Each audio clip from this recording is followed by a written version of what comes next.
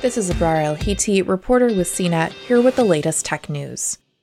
Facebook Chief Technology Officer Mike Schroepfer said Tuesday that the social media giant will know in the coming weeks and months what the long-term plan is around how it'll handle the indefinite suspension of former U.S. President Donald Trump on its platform. Last week, an independent board tasked with reviewing some of Facebook's toughest content decisions upheld the social network's move to suspend Trump in January from Facebook and its photo service Instagram. Facebook, like other social media sites like Twitter, booted Trump from its platform because of its concerns that his remarks could provoke more violence in the wake of the deadly U.S. Capitol riot.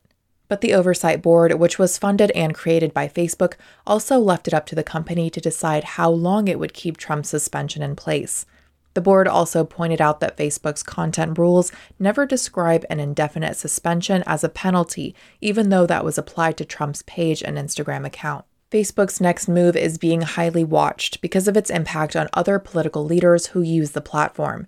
In his remarks, Schroepfer acknowledged that content moderation decisions are challenging.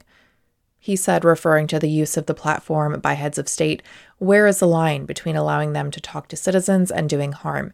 This is not a simple problem." Facebook said last week that Trump's accounts will remain suspended as it reviews the Oversight Board's decisions and recommendations. For more of the latest tech news, visit cnet.com.